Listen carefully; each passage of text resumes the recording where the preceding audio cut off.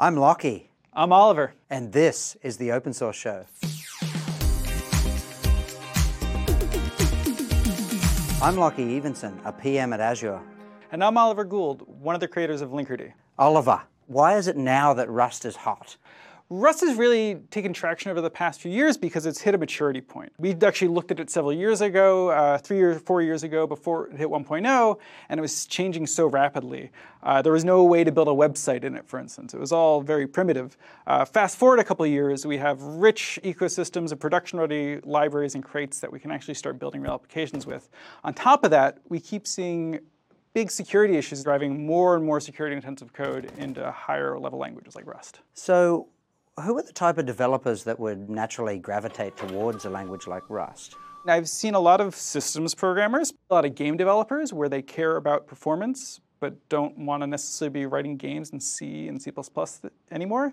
And also a lot of edge and IoT applications. We see embedded being a real motivator for Rust. Do you think the problems folks are trying to solve with things like microservices or application development in the cloud has led folks to Rust? Where you need really kind of fine-grained controls and on IoT devices, right. Rust is becoming a really appealing solution. What I'm hearing is kind of Rust gives you a safety net.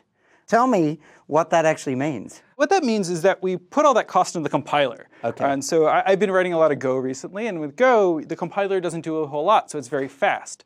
But that means when I run the program, I might get nil pointer exceptions and have runtime errors. Rust changes that and says, we'll make the type system smart enough to find all of those runtime bugs in the compiler. And so I spend a lot more time waiting for my code to compile, but once it compiles, I'm pretty sure it's going to work right. So in Linkerd specifically, the data plane is written in Rust. We chose to write the data plane, the proxy, in Rust, so it's very high performance and small and lightweight. But then we chose to write the rest of the application, so that's several web services and CLI and things like that in Go. And we chose that because we thought there'd be a larger library ecosystem, integrations that are already available for Go, and also a bit easier for folks to just come into and be productive on day zero without having to spend a lot of time learning it. What was it about Rust that led you to make that decision? We chose to use Rust, one, for correctness. Okay. Having a very good type system in the language means that I can be pretty sure my code's correct at compile time. Two, we did it for performance. And so we had been in the JVM before, and with that comes lots of memory overhead and a garbage collector that's going to do things whenever it wants. And Rust has none of that. The compiler is the garbage collector. And so we get rid of a huge class of real production issues by moving to Rust. I hear speed and kind of safety. Is there anything else that makes Rust really so compelling?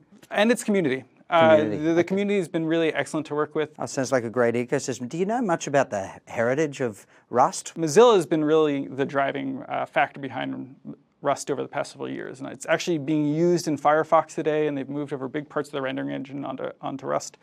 But now some startups like Buoyant are as well. Okay, so you mentioned you've tried several years ago to implement in Rust, and it wasn't the right time or you had difficulty. What has changed between then and now? Maturity, right? So before, with the ecosystem just wasn't there. If I wanted to build a networked application, it would have been a lot of manual things I'd have to build to do that. Fast forward a few years, we took a look back at the ecosystem and we saw Tokio, which is similar to Netty as an asynchronous networking framework, Hyper, which is a HTTP library that uses that, and Tower, which is a service framework, kind of like Finagle. Seeing all the investments actually going into this, other companies are investing in this, and it seems like the right time to be planning for the future there. What are some open source projects that I could go look at that are using Rust? So I know Microsoft IoT Edge is actually doing a lot with Rust in the open source. We at Buoyant are doing Linkerd and have a whole bunch of open source libraries around that. I'd like to hone in on your journey with Rust. What was the experience like writing your first app in Rust? Yeah, so I was coming from the Scala Java world. I'd written a bunch of Go as well, and then I came to Rust. And it would not bend to my will. I wanted to make Rust work like those other languages I used to. And I tried to write object-oriented programming in Rust. And I had a really hard time getting started because Rust's programming model pushes you to think about problems differently and changes the way you design your programs to lead to more performant systems. And so it took me about a year to be really proficient in Rust. I think that time's getting better now as the ecosystem gets better.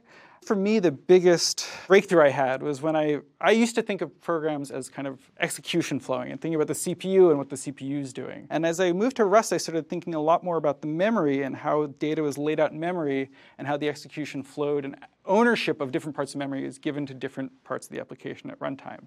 And so that's a really profound but subtle difference, and flipping that over took some time for me to break through. What are some snippets that you would like to share, the top 3 things when getting started with Rust that you think are compelling to know? Okay, one, it's not Scala. It's not whatever language you came from. It's its own thing, and you're really going to have to take the time to learn it and give yourself the space to be a little frustrated with it and work through it. 2, it can feel slower because of that. The development speed can be a little slower because you spend more time getting the compiler right and less time finding bugs once it compiles. And so that can be a change in how you value satisfaction in your work. Right? That was tough for me at first. And 3, again, I would find that support community. Some folks who have done this well, who are doing this, who have code they can share with me that already works. And the more code I've been able to read, the much better I've been at writing. Fantastic. If I wanted to get started with Rust, what would I do? The Rust website, rustling.org, is a great place to get involved. Lots of documentation. There's a book there. There's playgrounds you can go start typing code in the browser with and getting started. They also have a lot of online chat areas where people are super helpful, and so I'd find a project that was interesting to me. I got involved with Hyper in Tokyo, and their communities were both really helpful for me getting from zero to moving. It's really a good place to get started. Fantastic. So if I wanted to learn more about Linkerd, where would I actually go to do that? Linkerd on GitHub is the best place to go get started. Okay. We have lots of documentation there. There's a proxy repo you can get involved with, and a whole bunch from there. Fantastic. So thank you for sharing your knowledge. All the links that Oliver's suggested will be in the description, or you can go to opensource.microsoft.com for more information. If you loved this episode, give it a like and subscribe to the channel. Thanks for joining us on the Open Source Show.